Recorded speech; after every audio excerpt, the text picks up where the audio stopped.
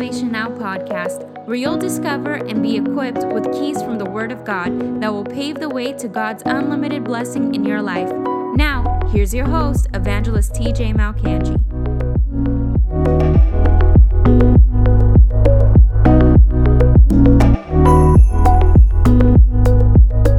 Preach the kingdom, heal their sick.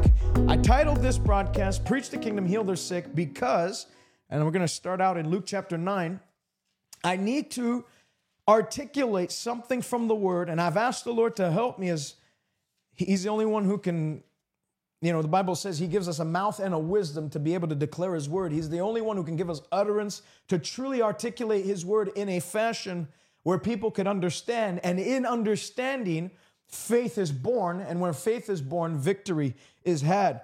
And so I had this topic come up into my spirit yesterday, and this scripture came right alongside it.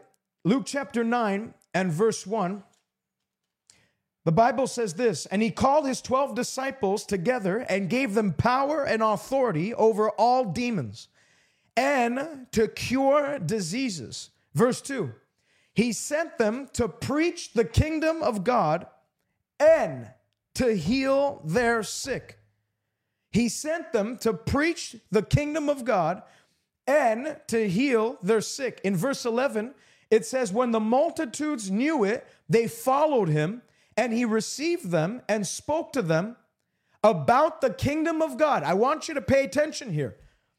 How Luke, as he's writing this, he's always in conjunction with the kingdom of God, talking about the divine healing that took place as a result of the preaching of the kingdom. He spoke to them of the kingdom of God and healed those who had need of healing. My objective in doing this broadcast today is to, by the help of the Holy Ghost, show you and bring revelation to this fact that the kingdom of God carries healing power within it, and that the moment you get born again, that's the moment you enter into that kingdom. If I were to ask you, do you believe that when you get into the kingdom of God, that we will be healed? What would your answer be? If I were to ask you, the moment you get into God's kingdom, you're going to get healed. Most people would think, yes, the moment we die and get to heaven, we're going to get healed. But that's not true. First of all, I've covered this at length in many other broadcasts, that we're not going to get healed in heaven. We are going to get brand new bodies. The Bible says this corruptible will put on incorruptible. There is no healing in heaven. There's resurrection and conformity to the body of Christ. That's in Philippians 3. We will conform. Our body will be conformed. This lowly body will be conformed into His heavenly body. We will look like Him. We will see Him as He is. We will be as He is. 1 John chapter 3 says, because we will see Him as He is. So if you're thinking when I die, that's when I'll get healed, the devil's deceived you into thinking that thought. And as in his attempt to do that, he's actually cut you off from experiencing healing here and now. Remember, the Bible doesn't say that every promise of God is yes and amen in death. The Bible doesn't say yes, that the promises of God are yes and amen only at the resurrection. The Bible says that the promises of God are yes and amen in Him, in Christ, in Jesus. The promises of God are yes and amen in Christ. And so my objective today is to show you that the moment you become a member of the kingdom of God, that's the moment you are qualified to receive the inheritance, something that's owed you, not because of works of righteousness, not because of something you are or what you've done, but purely because of what Jesus accomplished at the cross. When you get born again, you've entered into the kingdom of God, and in entering into the kingdom of God, you have now become qualified to partake of this benefit of divine healing. So if I asked you, do you believe that when you get into the kingdom of God, you'll be healed? Most people would say yes, and they're thinking of heaven. But I want to show you today, we're going to turn to John chapter 3. I want to show you that the kingdom of God is not speaking of heaven. The kingdom of God is speaking about essentially heaven coming to you. The kingdom of God is not just a place that you're going to one day be eternally with God in heaven. The kingdom of God is the invasion of God's word and God's power in your very life. And this happens here in John chapter 3. Jesus explains how it happens. Jesus says in John 3:3, most assuredly I say to you, unless one is born again, he cannot enter or see the kingdom of God. Nicodemus said to him, how can a man be born again when he is old? Can he enter a second time into his mother's womb and be born? So the kingdom of God, I'm going to say it again, is not a place that we're one day going to spend, although that is part of it. The kingdom of God primarily is the arrival of God's word and will wherever it is proclaimed and believed. Jesus says, most assuredly I say to you, unless one is born of water and spirit, he cannot enter the kingdom of God. That which is born of flesh is flesh, and that which is born of spirit is spirit. Do not marvel that I said to you, you must be born again. The wind blows where it wishes, and you hear the sound thereof, but cannot tell where it comes from, neither where it is going. So is everyone who's born of the Spirit. Jesus essentially is saying, the moment you are born again, you have entered into the kingdom of God. Hallelujah. The moment you were born again, you have entered into the kingdom of God.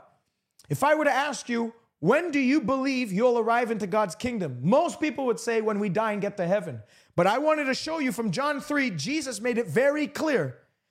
The moment you are born again, he said, unless you are born of water and spirit, he's talking about that regeneration that took place when you receive the water, which is the word, Ephesians 5:26, washed by the water of the word, and then conviction by the Spirit and regeneration by the Spirit of God. He's speaking of being born again here. He says, the moment you are born of water and spirit, you enter in to the kingdom of God. You enter into the kingdom of God. So what needs to be articulated now in this generation, this is 2,000 years after Jesus spoke these words, and it's like somehow this got lost. But what needs to be articulated now is that when preaching divine healing, and that's what we're talking about today, preach the kingdom, heal their sick. I read in Luke chapter 9, verse 1 and 2, that it's not an option to just be, I'm a word-only guy. I just talk about the gospel and that's it. When God calls someone or assigns a ministry to someone, they have a twofold ministry. Preach, heal their sick. You can't pick, I'm just going to preach, I'm not going to get into that healing stuff.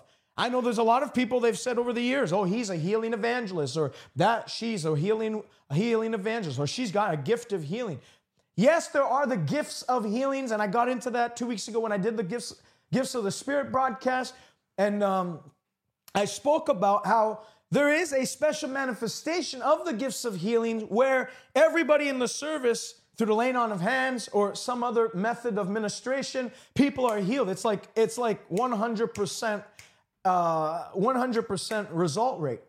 But as Oral Roberts heard from the Lord spoke to me, said, when your right hand gets hot, know that the gifts of healings are in manifestation. Lay your hands on everybody and they'll get healed. But if your right hand doesn't burn, he said, you just have the duty now to preach the gospel of the kingdom and lay hands on them anyways, and in faith believe that I'm going to heal them.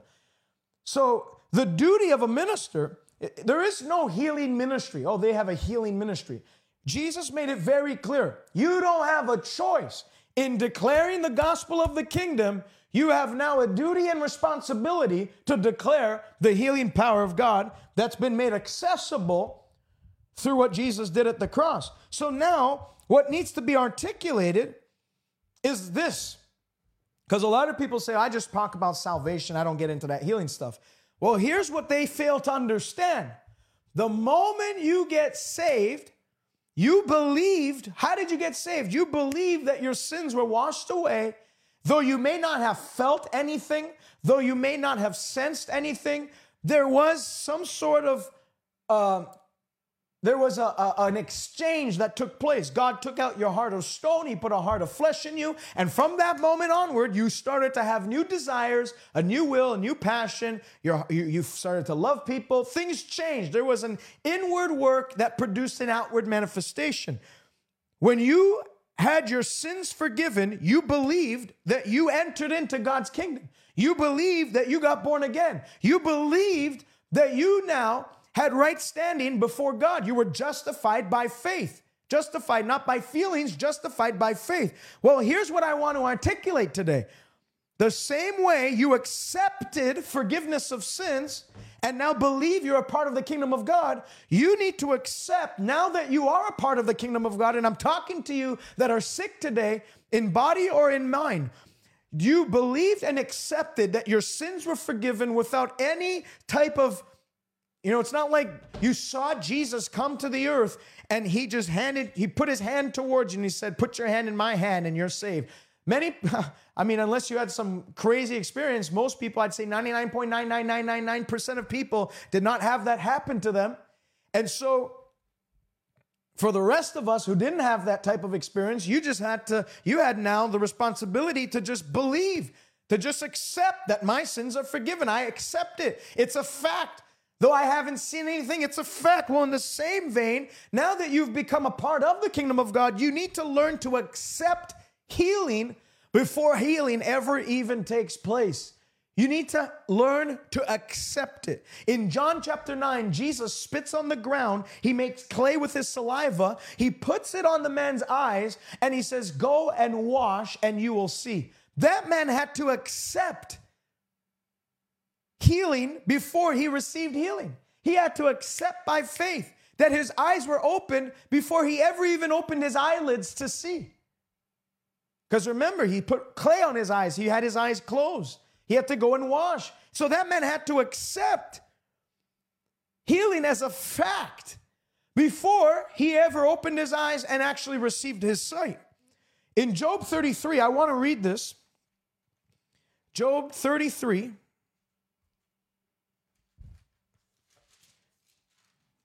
Job 33, and beginning with verse 19. Man is also chastened with pain on his bed, with strong pain in many of his bones. His life abhors bread, lack of appetite. His soul, succulent food, lack of appetite. When someone's sick, especially in the digestive system, they don't want to eat.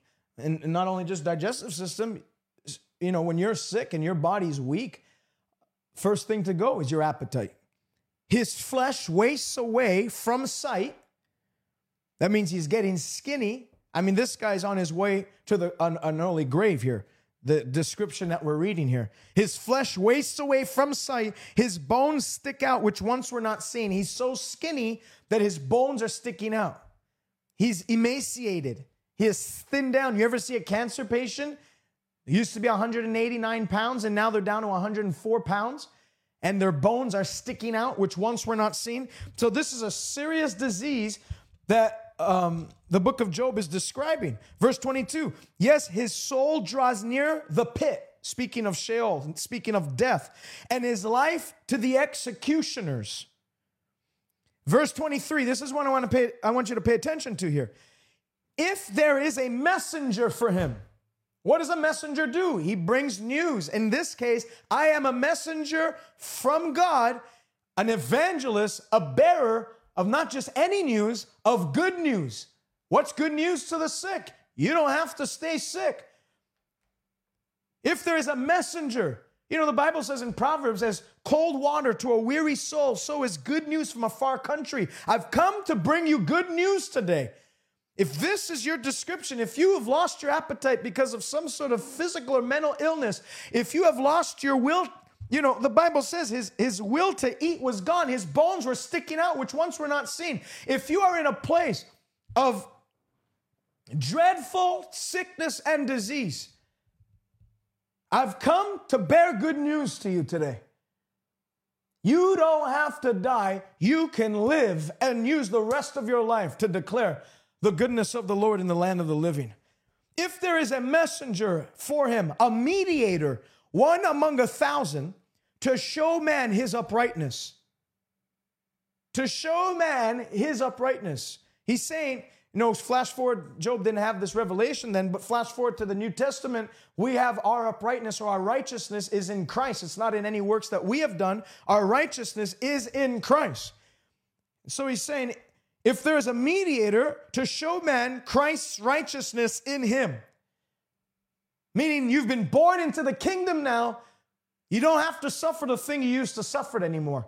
Job is saying if there's somebody that can show that person, if there's somebody that can go to the sick one and reveal to him that now that he's been born again, show him his uprightness, show him his right standing with God, show him, because remember Job, everybody loves to use Job. Job was sick and God didn't do anything about it, which is not true. God did something about it. He made him well. And secondly, Job cried out for a mediator. Job said, if only my mediator were here who can put his hand. A mediator is a one who stands between the two, who can put his hand on me and his hand on God and make peace between us two. Who was he crying out for? Job was crying out for Jesus. Jesus came. He stood in the gap. 1 Timothy 2 says, we have one mediator between God and man, and that is the man, Jesus Christ. What Job cried out for, we have in Christ. And not only is he our mediator, he is our righteousness. He is our uprightness. Job is saying if there's somebody who can bring the good news that you are not dead in sin anymore, but now you are righteous, as Christ is righteous, verse 24 says, then, hallelujah, then God is gracious to him and says, deliver him from going down to the pit, for I have found a ransom. Hallelujah. That's speaking of Jesus. I have found a ransom. I've found a redeemer. I've found someone who would act as the substitute. Verse 25, the result, his flesh shall be restored like a young child's, and he shall return to the days of his youth. That's talking about physical revitalization.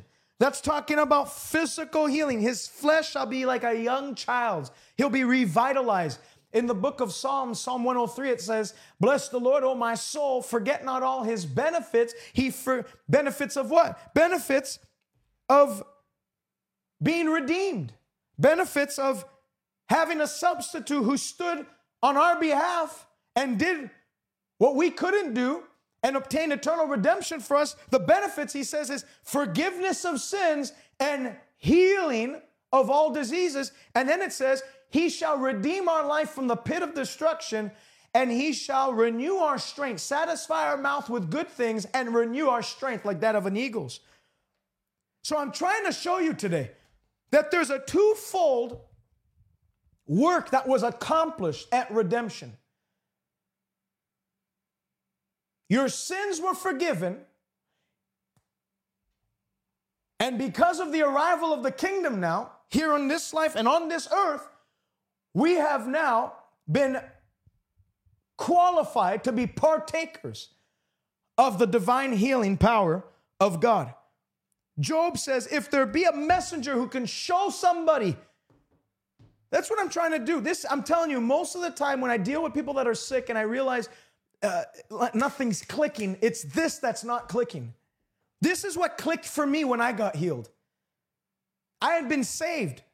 I was forgiven. If I had died, I'd go to heaven. But it wasn't until months later that I found out that the moment I got saved, preach the kingdom, heal their sick, I was now entitled to divine healing for my body. The moment I got saved, the moment that I received Christ, I knew that I could receive him not only as Savior from sin, but as what Ephesians 5 says, Savior of the body. Savior of my body. Remember, you're a temple of the Holy Ghost. Your body's not some disposable garbage to God. Your body is not some junk that God just throws around and doesn't care about. Matter of fact, that was the problem in the Corinthian church. They disassociated their body from their spirit. And so they were using their body to sleep around with temple prostitutes, but they would say, my spirit's saved. What does it matter what I do with my body? But Paul makes it very clear to them. He says, hey, your body and your spirit were bought with a high price. With a high price. So glorify God in your body and in your spirit. But it all comes down to having this revelation. If there's somebody, a mediator who will show man his uprightness, then God will be gracious to him and deliver him from going down to the pit. Ultimately, that means heal them from sickness and disease. So I want to go through some New Testament scriptures that I jotted down, and I'm not going to go long today because I want to pray for people in concluding this broadcast. But I want to go through scriptures, I already went through 2, that connect the preaching of the kingdom to the healing of the sick. That it's not just some one scripture that people took out of context. It's literally through the Gospels and through the book of Acts. I read Luke chapter 9, 1, 2, and 11. Now let's do Luke chapter 10 and verse 9. Matter of fact, let's do verse 1 first. And he sent the 70 others also, and sent them 2 by 2 before his face into every city and place where he himself was about to go. And he said to them, the harvest is great, the laborers are few. Therefore pray the Lord of the harvest to send out laborers into his harvest.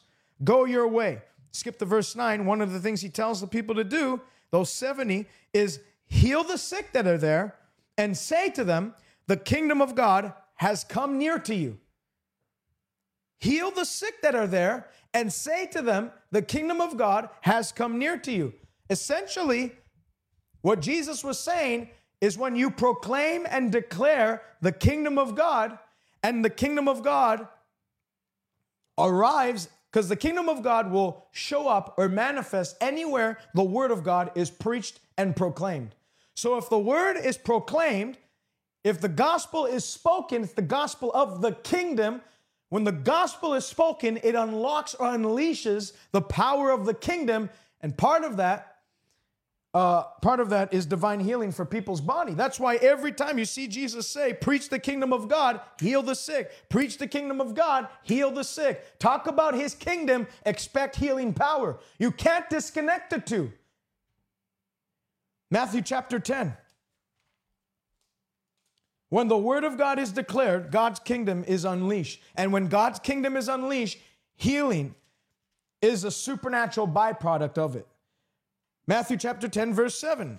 Matter of fact, let's start with Matthew 9:35, because this is the entire context of this, of even into chapter 10. Verse 9:35. Then Jesus went about all the cities and villages, teaching in their synagogues, preaching what? The gospel of the kingdom, and healing every sickness and every disease among the people. And when he saw the multitudes, he was moved with compassion for them. They were weary and scattered like sheep having no shepherd. He saw there was too many people. The work was so big. And he told his disciples, the harvest truly is plentiful, but the laborers are few. So let's pray the Lord of the harvest to send out laborers into his harvest field. Verse 10, and he called his 12 disciples to him. He gave them power over unclean spirits to cast them out and to heal every kind of sickness and all kinds of disease among the people. Then he says in verse 5, don't go in the way of the Gentiles, but go to the lost sheep of the house of Israel. In verse 7, as you go, preach. So here he's saying, as you go, here's what you got to do. Preach, saying the kingdom of heaven is at hand. If it stopped there, I could close up the sermon and say, healing's not for today. Or I can say, our duty as ministers of the gospel is not to heal the sick. It's just to make sure that their souls are right before God. And ultimately, our primary duty is that our souls are right before God. Because what can a man give in exchange for his own soul? The Bible says, don't fear those who kill the body. Fear those who can kill the body and the soul, which is God. God can, the Bible says, fear him who can cast body and soul into hell.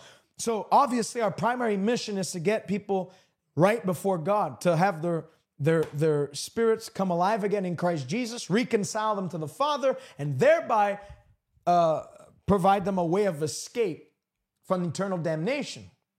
But Jesus didn't just say, tell them that they can be saved in the day of judgment. Tell them, kingdom of heaven is at hand. Notice how it doesn't say the kingdom of heaven is coming. Notice how it doesn't say the kingdom of heaven is going to come one day when Jesus returns again. Notice how he says the kingdom of heaven is here. I think that needs to switch for some people today. People are kingdom of heaven futuristic minded. When in reality, Jesus, when he arrived, he said, I've come Jesus is the kingdom of heaven. His presence invading a place is the kingdom of heaven. His word being proclaimed and preached in conviction and faith and confidence and boldness is the arrival of the kingdom of heaven. The moment you get that in your noggin, I'm telling you, things are going to change. You're not going to be in his timing.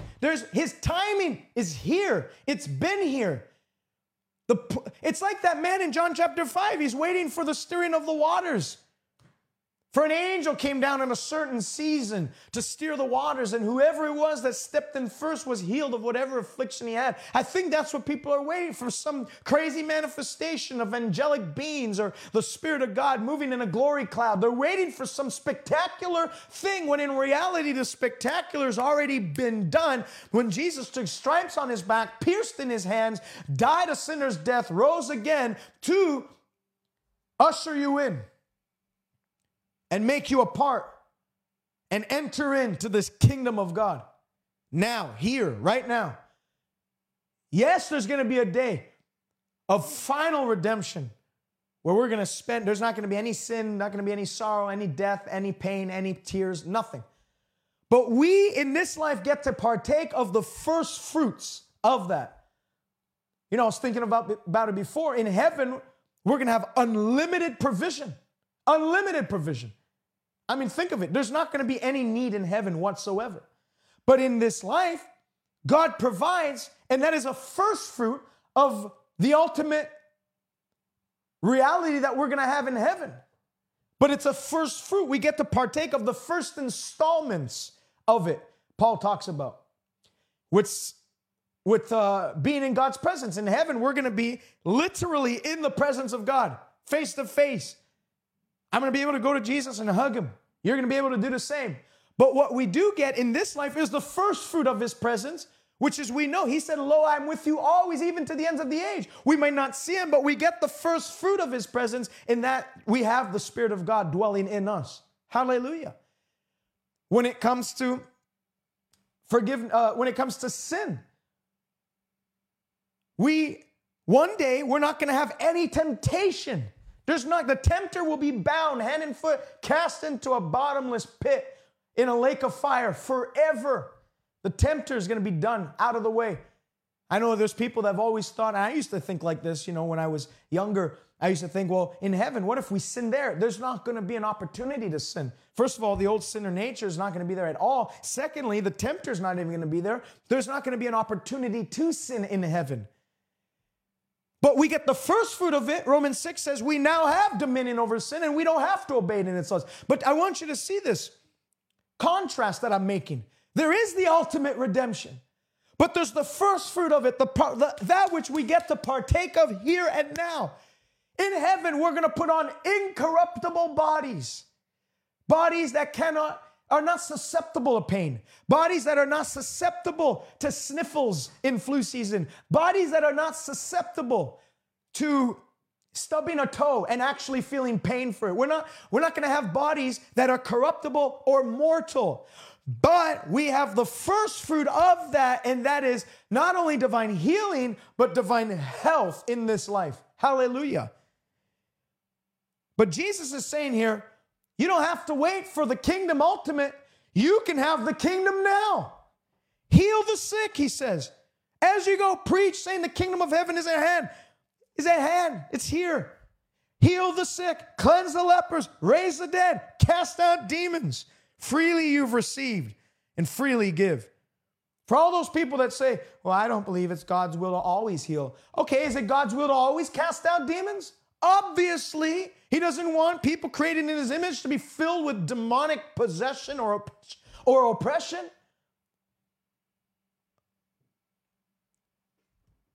Well, I don't believe it's God's will to always heal the sick. I think that's just on a case-by-case basis. Is it God's will for all to hear that the kingdom of heaven is at hand? Then if it is, then it's his will for all to be healed, if they'll only believe. But I'm telling you, this is where it comes down to. This is what I'm trying to break it down to for you today. You have to see healing as a finished fact, the same way you saw forgiveness as a finished fact. Let me make this clear to you. Numbers 21. Numbers 21, verse 4. Then they journeyed from Mount Hor by the way of the Red Sea to go around the land of Edom. And the soul of the people became very discouraged on the way, and the people spoke against God and against Moses. Why have you brought us up out of Egypt to die in this wilderness? For there's no food or water, and our soul loathes this worthless bread. So the Lord allowed or sent fiery serpents amongst the people, and they bit the people, and many of the people of Israel died. Therefore, the people came to Moses and said, we have sinned. Therefore, confess your sins to one another that you may be healed. It all starts with confession of sin. If there's any sin in your life, you've cut yourself off from the help of God. Sin, Isaiah 59.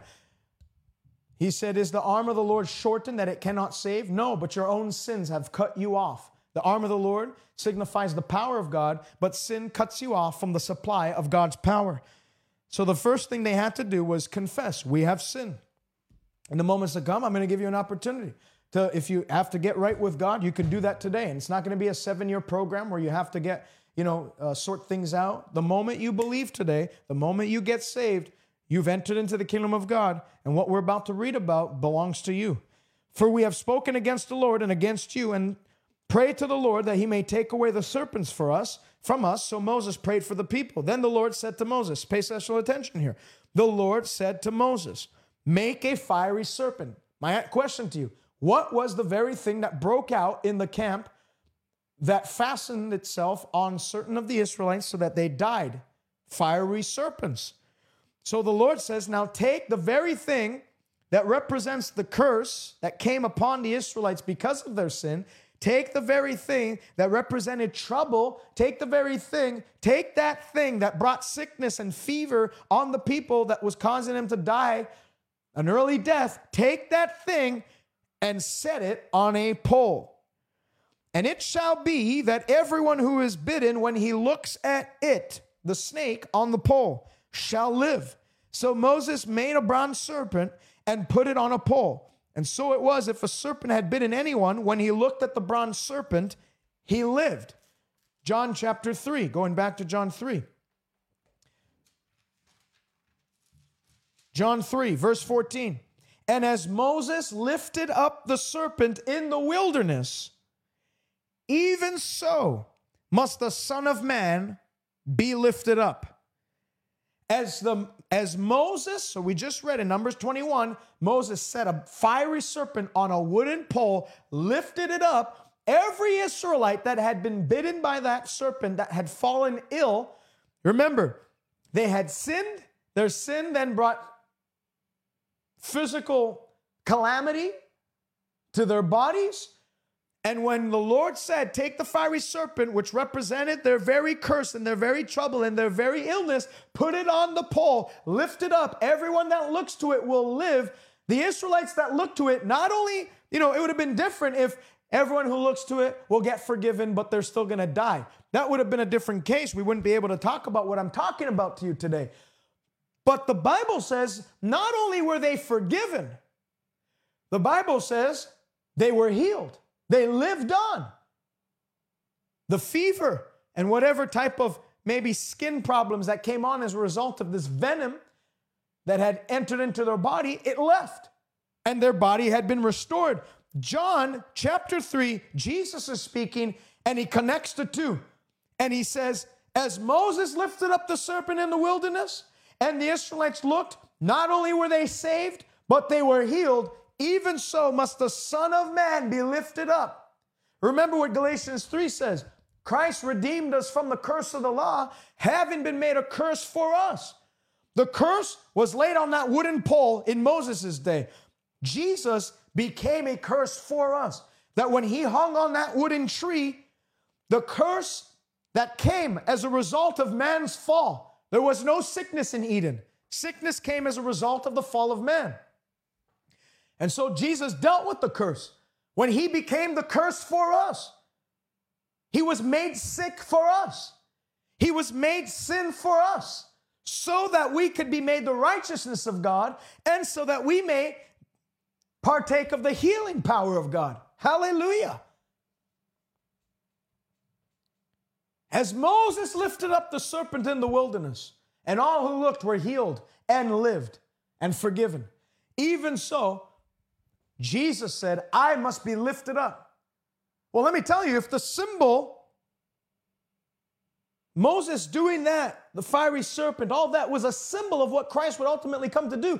If the symbol had power to heal sickness, not just forgive, but heal the sickness, how much more the actual Son of God hanging on that wooden pole, who's not the symbol, who's the actual Son of God, absorbing the curse of the law for us, how much more power do you suppose that will produce if you'll simply believe it and receive it today as a fact? The Old Testament, it was a fiery serpent. In the New Testament, it's the curse of the law, which if we read in Deuteronomy 28, verses 15 to the end of the chapter, part of the curse of the law is mildew, fever, dysentery, and then it says every sickness and disease, which is not even written in this book. Every sickness and disease. Sickness is not listed as a disciplining method of heaven. It's not. Look at the Bible. It's not found. Sickness is not listed. I mean, think of it. If sickness was God's way of disciplining people, what kind of father would do that? If your kid came home, your principal of the child said, hey, he spoke back to us today, you need to discipline your child. Would you go home and get a vial of diabetes and inject him with it? Would you get a vial of some deadly poison, some venom? Hey, kid, you should have really not have done that. Now you got to suffer the consequence. Nobody would do that. Well, if you being evil wouldn't do that, how much more would a good father not do that to you? God disciplines by his word. God disciplines through instruction and not destruction.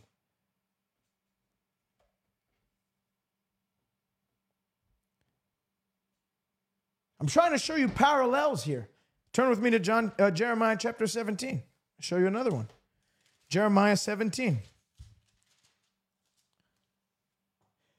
Verse 14, heal me, O Lord, and I shall be healed. Save me, and I shall be saved, for you are my praise. Jeremiah connects the two. Heal me, O Lord, and I shall be healed. Save me, O Lord, and I shall be saved. Jeremiah is ultimately saying, look to the cross, and the same place where you receive forgiveness is the same place you can receive healing today.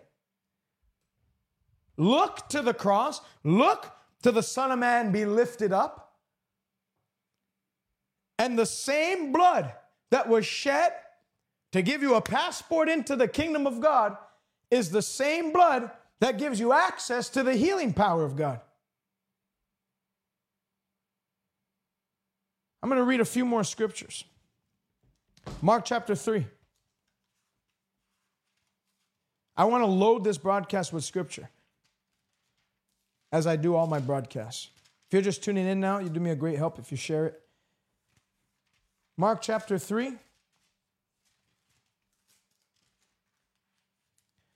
Verse 14. And he appointed 12 disciples that they might be with him, that he might send them out to preach and to have power to heal sicknesses and cast out demons. Send them out to what? Preach and to have power to heal sicknesses and cast out demons.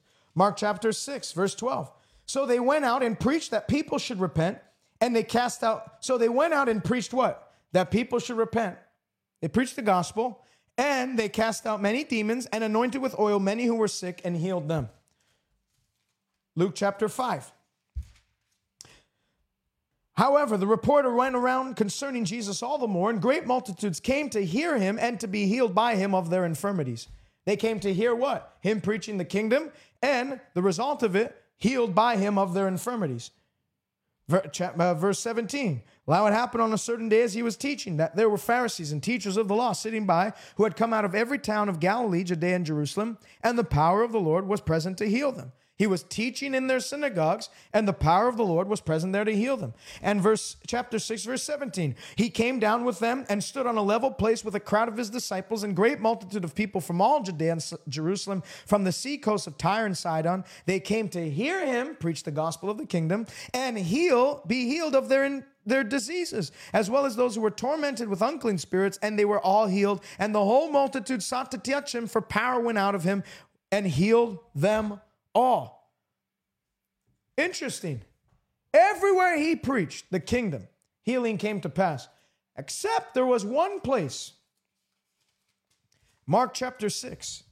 There was one place that Jesus had a hard time. Imagine that. Jesus had a hard time. Mark 6:1. Then he went out from there and came to his own country, and his disciples followed him. And when the Sabbath had come, he began to teach in the synagogue. So he did the same thing he did everywhere else, but look what happened here. Many hearing him were astonished, saying, where did this man get these things, and what wisdom is this which is given to him, that such mighty works are performed by his hands? Is this not the carpenter, the son of Mary, and the brother of James, Joseph, Judas, and Simon? Are not his sisters all here with us? So they were offended at him. But Jesus said to them, a prophet is not without honor except in his own country, among his own relatives, and in his own house. Verse 5. This is Jesus. Now, he could do no mighty works there. It doesn't say now Jesus didn't want to do mighty works there. He was kind of turned off with their reaction. It says he couldn't. He couldn't. He could do no mighty works there except that he laid his hands on a few sick people, and if you look in the original Greek, with minor ailments, minor things, and healed them. And he marveled because of their unbelief. And he went about the villages in a circuit teaching. So what was their unbelief placed in? They didn't believe that the arrival of Jesus was the arrival of the kingdom. Because they didn't do that, they were cut off from the supply of God's power that was able and willing to heal them that day.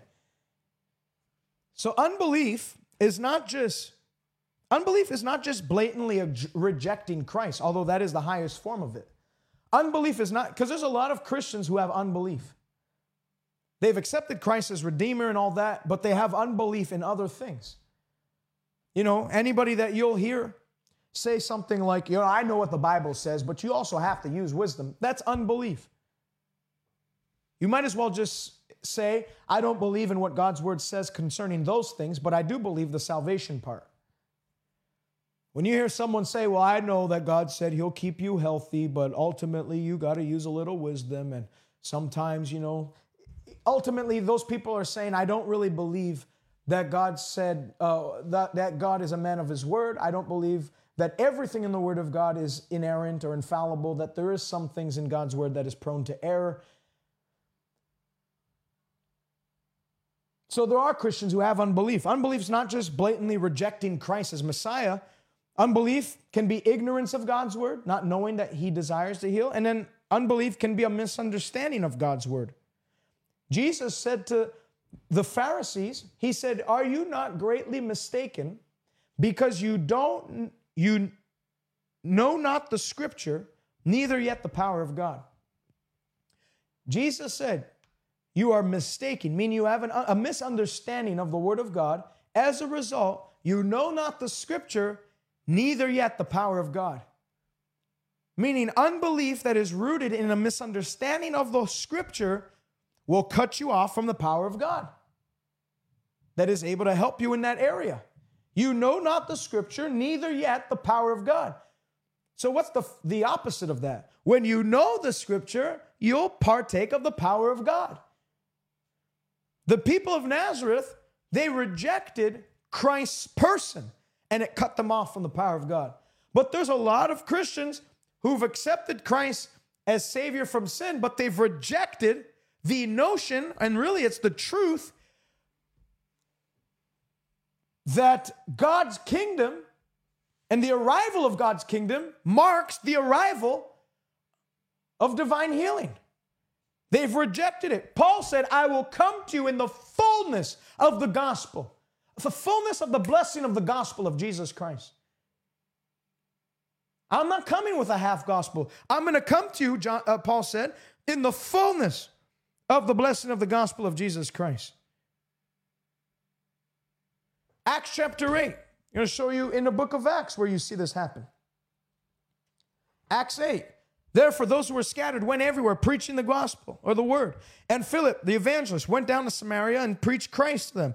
And the multitudes with one accord heeded the things spoken by Philip, hearing and seeing the miracles which he did. For unclean spirits, crying out with a loud voice, came out of many who were possessed, and many who were paralyzed and lame were healed. Healed. And there was great joy in that city. So Philip opened his mouth. I said it before. The proclamation of the word of God ushers in the power of the kingdom of God. The proclamation of the word of God ushers in the power of the word of God. Philip proclaimed the word of God. The result of it was the kingdom of God invaded Samaria, and those that believed, the Bible says, were healed, and many that were possessed were delivered. And there was great joy in the city. Philip became a carrier of the kingdom of God because he availed his mouth. He used his mouth to preach the word of the gospel. And as such, everywhere Philip went, he saw the manifestation, the unleashing of the unhindered flow of God's healing power. You look at it in Acts chapter 5. And through the hands of the apostles, many signs and wonders were done among the people, and they were all with one accord in Solomon's porch. And yet none dared join them, but the people held them in high esteem, and multitudes increasingly were added to the Lord, both men and women. Verse 15, so that they brought the sick into the streets. So Peter and the apostles and other disciples are preaching the gospel of the kingdom, and they brought the sick out into the streets, laid them on beds and couches, that at least the shadow of Peter passing by might fall on some of them, and a multitude gathered from the surrounding cities, bringing sick people and those who were tormented by unclean spirits, and they were all healed. Everywhere the gospel was proclaimed, the kingdom invaded, and where the kingdom invaded, healing followed. I know it's repetitive, but I'm trying to drill this in you today through the various scriptures. Acts chapter 28. I want to cut you free from the whole separation of healing and redemption. I forget who said it, but an old preacher said, healing is part and parcel in the gospel of the kingdom. It's part and parcel. It's included. It's the Siamese twin of the gospel. Just like sin and sickness is the Siamese twins of hell, the Siamese twins of the gospel is healing and forgiveness. Acts 28. Now when they had escaped, they found out that the island was called Malta, and the natives showed us unusual kindness, for they kindled a fire and made us welcome because of the rain that was falling. So Paul gets to an island called Malta, and he's a prisoner under Roman guard. And here's how this part of his visitation to Malta ends. Verse 7. In that region, there was an estate of the leading citizen of the island, whose name was Publius, who received us and entertained us courteously for 3 days. Well, what do you think Paul was talking about during those 3 days? Nothing else but the kingdom, guaranteed. And it happened that the father of Publius lay sick of fever and dysentery. Paul went in to him and prayed and laid hands on him and healed him. And so when that was done, the rest of those on the island who had diseases also came and were healed. And they honored us in many ways, so that when we departed, they provided such things as were necessary. So here you see in Malta, Paul spends, maybe a couple of days, a week, 2 weeks. And by the end of those 2 weeks, there was no more sickness left on that island. A man who used his life to be the hands, feet, and the mouthpiece of Jesus to declare the word of the Lord. The moment he gets to Malta, he starts talking about the gospel. The kingdom of God invades the place. The result of it, sickness clears out of an entire island. If God, by the kingdom invading that island, was able to clear sickness off an entire island, I believe that as we pray right now, God is going to clear sickness out of your body. I believe there's many people watching me right now, live and on the replay, that the light has just turned on. You've been illuminated. You know, in Ephesians chapter 1, verse 15 through 17, it says, I pray that the God of our Lord Jesus Christ, the Father of glory, would give to you the spirit of wisdom and revelation, so that the eyes of your understanding would be illuminated, flooded with light. Why? Because light overcomes darkness. The author of sickness is darkness, the prince of darkness, Satan himself.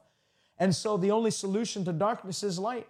When the word of God, you shall know the truth, and the truth shall set you free. When the word of God becomes real to you.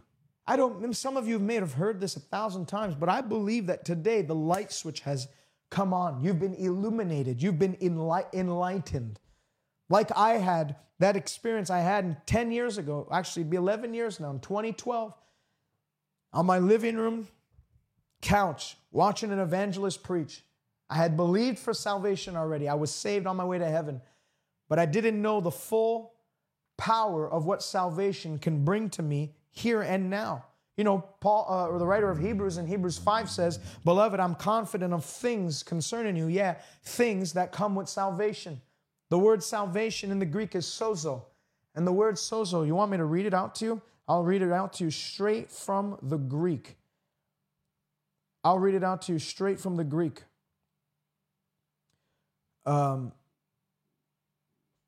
Because it's really going to solidify everything that I'm saying. Sozo.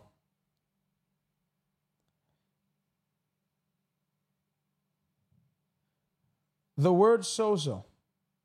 Let me get it right out of my concordance. It would be in Romans chapter 1:16 for sure. Romans 1:16.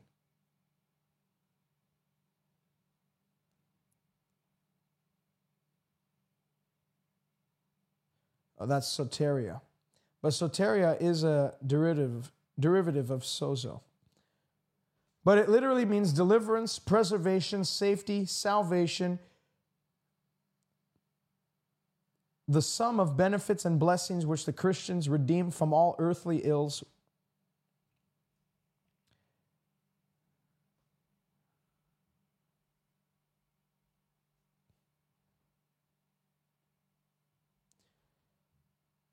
To save, keep safe, sound, to rescue from danger or destruction, to save a suffering one, especially one suffering from disease, to make well, to heal, to restore to health. Matter of fact, if you read in the Gospels, oftentimes it says, "And as many as touched him were healed." I think we read it before, actually.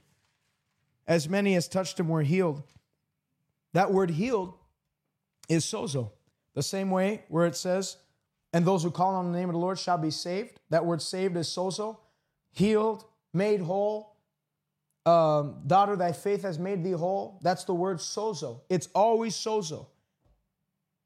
And the writer is obviously by the Spirit proving a point here. Whatever you need is in sozo. Salvation. You're sick today? Doctor gave you a bad report? You got 6 months to live? Says you're going to have to be hooked on this medication the rest of your life? You won't be able to live without this treatment? Whatever it is. Look, I'm not against doctors. They're bringing to light certain things that may be wrong with your body. But doctors will admit themselves. They can't heal, they can treat. But there's one I know who can heal. A great physician. And when he came 2,000 years ago, he doesn't have to come a second time. He already came. And when he came, he said, "The kingdom of God is here." And ever since then, Matthew 11:11, ever since John came preaching, the kingdom of heaven has suffered violence, and the violent take it by force. The moment Jesus arrived, John came preaching that they should believe on him who was coming. He said, "I'm the voice of one preparing the way of the Lord, making his path straight." When Jesus arrived, that marked the arrival of God's kingdom on the earth. It began the heavenly invasion to swallow up every earthly ill, including sickness in your body today. And so quit looking to some futuristic thing that's going to happen one day. Start to do what I did 10 years ago when I got healed. I didn't say, "I know God's going to heal me." I cut that out of my mouth, out of my lingo. And I looked to the cross, just like they looked to the bronze serpent on that pole. And as many as looked were healed. I learned to look to Calvary. Learn to look to Calvary. Learn to look. See him made sick for you. See him bear that tumor for you. See him carry OCD for you. See him having hypertension, diabetes, acid reflux, high cholesterol. See him. See him. John just said, Jesus healed me of all those things. See him made sick for you. Just like we see him made sinful for us, we see him made sick for us. And then when you see him made sick for you, see yourself healed. See yourself well.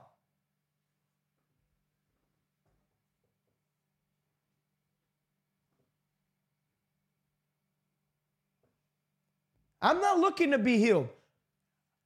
I looked back and I saw healing as a finished fact. When Jesus said, "It is finished," what was finished? What was finished? You ever ask yourself, what is "it is finished"? What was finished? What was finished? It is finished. I'll tell you what was finished. One, sin's hold on your life. Sin's ability to dominate you. Sin's ability to reign in your mortal body. Sin's control. Your slavery to sin. Number two, Satan's dominion over your life was finished the moment you came to Christ. Number three, the middle wall that separated us from God so that we couldn't pray to God, that old wall was finished. The veil was torn from top to bottom. But number four, and equally as important, is the curse of the law.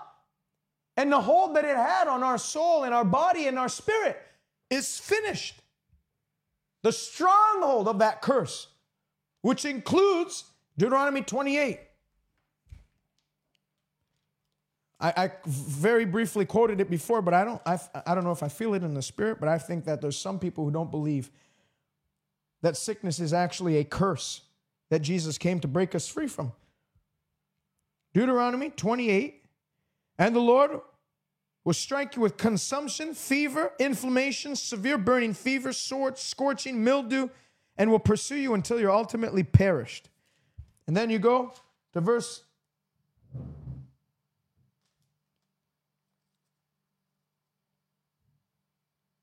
58, if you don't carefully observe all the words of this law that are written in the book, that you may fear his glorious name, then the Lord will bring upon you. And if you study the original Hebrew here, it actually is more of a allowance. It's not necessarily a commission. It's more like an allowance.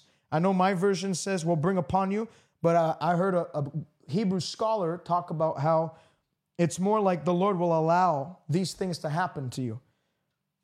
Your descendants, extraordinary plagues, great and prolonged plagues, serious and prolonged sicknesses. Moreover, he will bring on you all the diseases of Egypt, of which you were afraid, and they will cling to you. Also, every sickness and every plague, which is not even written in this book of the law, the Lord will bring on you until you're utterly destroyed.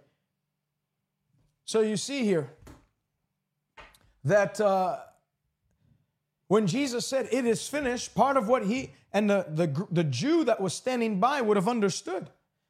Part of what he's saying is finished is the ability for the curse of the law, what we just read, to continue to infringe on your life. Hallelujah. I'm going to pray for you right now, and I'm going to believe that as the light of his word has dawned on you, that sickness, disease, chronic ailments, pains, hypertension, blood disorders, anemia, whatever it is, diseases of the structural makeup of the body, whether it be cartilage issues, whatever caused pain, whatever was not, in the book of Matthew, I believe it's in chapter 19, Jesus, the Pharisees come and he says, Moses permitted us to give a certificate of divorce.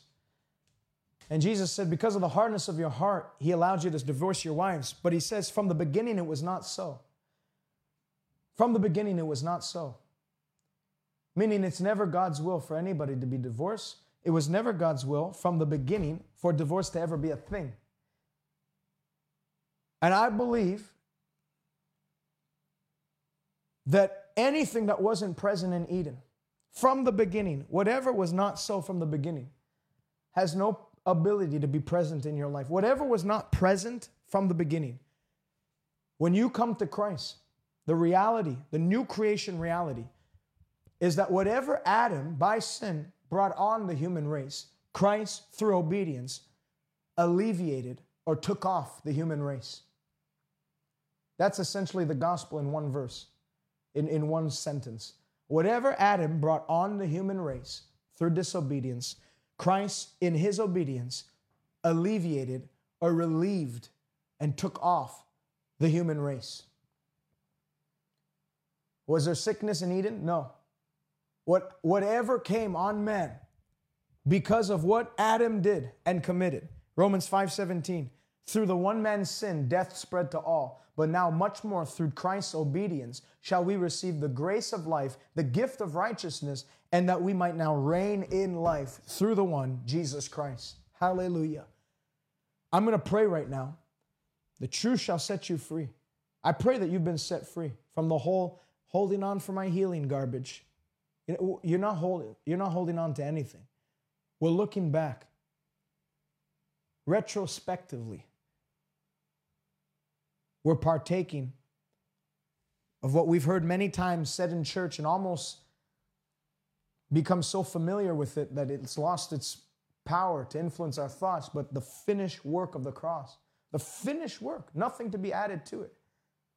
Healing is the children's bread. If you consider yourself to be a child of God, Jesus said, they that are born of the Spirit of God, these have entered into the kingdom of God. If you're a child of God, you've entered into God's kingdom. Healing belongs to you. It's not something you're striving to obtain. It's yours now.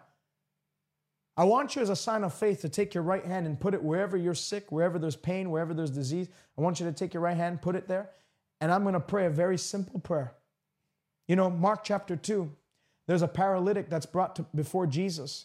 And Jesus says, son, your sins are forgiven you. The paralytic, nothing happened right then and there. The Pharisees looked to Jesus and said, this man is blaspheming. Who can forgive sins but God alone? Jesus said, which is easier for me to say? Son, your sins are forgiven. Arise up, take up your pallet and walk. But that you may know that the Son of Man has authority on earth to forgive sins, I say to you, arise and walk. And he arose and he walked. He arose and he walked. He arose and he walked. What was Jesus showing? He was showing you. Which is easier for me to say? Walk, be healed, or sins forgiven? Both are covered in what I'm about to do in a few years from now at that cross. That's essentially what Jesus was saying. It's not a separate work. Which is easier for me to say? You have to get this in your heart today before we pray. Which is easier for me to say? Are you the type of person that just believes God, that you're forgiven and that's it? I hope today's broadcast opened your eyes to see that there's more to that. There's more to it. I believe the Lord is telling you right now, which is easier for me to say.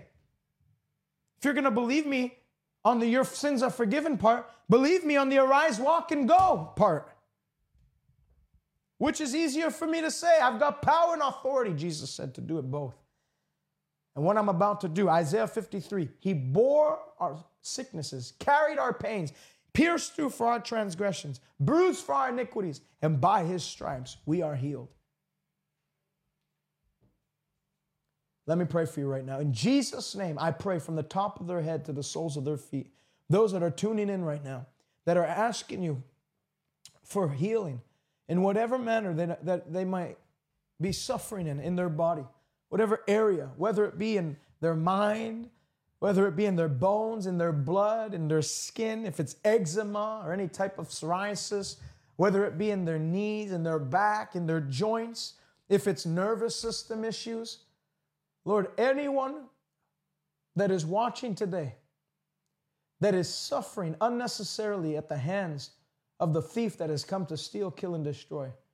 I pray, Father, as I, to the best of my ability, by the help of the Spirit, articulated the healing power that's resident in the kingdom of God. I pray, Lord, that as they today learn to look to the cross, just like the Israelites looked to the wooden pole and the fiery serpent, that today they would, like I did, I saw that it was an illegal trespassing of hell for me to keep OCD in my mind. Father, that they would see that it's an illegal trespassing of hell to keep cancer in their body, to keep diabetes in their pancreas, to keep any type of ailment, chronic illness, sickness, weakness in their body, that it's an illegal trespass and it has no place whatsoever to stay or remain on one more hour. I ask you, Father, as this revelation dawns on many right now from the top of their head to the soles of their feet, let the lightning of heaven jolt right through them, clearing out, dismissing, evicting all presence of pain, sickness, illness, and disease in their body. From the top of their head to the soles of their feet, I loose the healing power of God in you right now. In Jesus' mighty name, be healed in your body right now. I command, I bind the work of hell. I bind any spirit of infirmity that the doctors said they don't even know what's wrong with you. It's a spirit of infirmity. I bind its work. I cast it from your body. And in its stead, I loose the healing power of God into your body. Any demonic seed that has grown and manifested as a sickness in your body, I uproot that seed right now. The power of the Lord is present here to heal you. They went to hear him and be healed. You heard me, now receive the healing power of God. For the kingdom of God is at hand. The kingdom of heaven suffers violence. The violent take it by force. Take it by force today. Take it by force today. Refuse to stay sick another day. It's not a lot in life. It's not your lot in life. It's not a regular part of life. It's a demonic attack against your body to render you useless, because your body is how you express what your spirit has to offer your generation. The devil wants a weak church, a sick church. But bad news for him, healing's already provided. Strength is coming into your body today. You're recovering from now, from here.